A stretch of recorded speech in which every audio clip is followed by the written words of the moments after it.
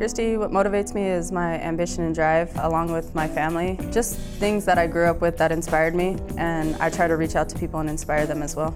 Normally I do have pre-fight rituals. I actually like to go through kind of a pampering day. I'll sit there and shave my legs and kind of just maintenance my body. And I actually like to listen to not so much a song, it's more motivational speaking. And to control my nerves, I do a lot of talking with my coaches throughout the whole week that I'm waiting for the fight. On top of that, I spend a lot of time talking with my mom and dad.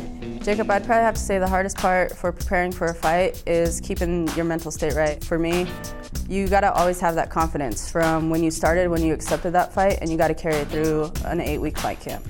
Tim, I'd have to say there wasn't one individual that gave me the toughest fight. I would just have to say there was a lot of tough lessons learned in each loss that I took.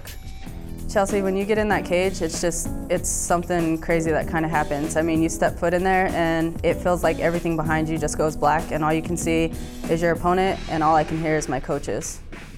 Chase, that choke was definitely a favorite of everybody's. You never know what's going to happen in the fight, but it's definitely something that's in my toolbox. I actually have landed in practice a few times. It's just something that comes kind of natural. I mean, you can consider it a crazy choke because you don't always want to go for it. It kind of puts you in a bad position if you don't land it. But in those last seconds of a fight, I mean, you pretty much want to do what you can. Lewis, I plan to go out there and just dominate in every aspect of the sport. Stand up, ground, wrestling, whatever it may take, but I plan to be the superior fighter.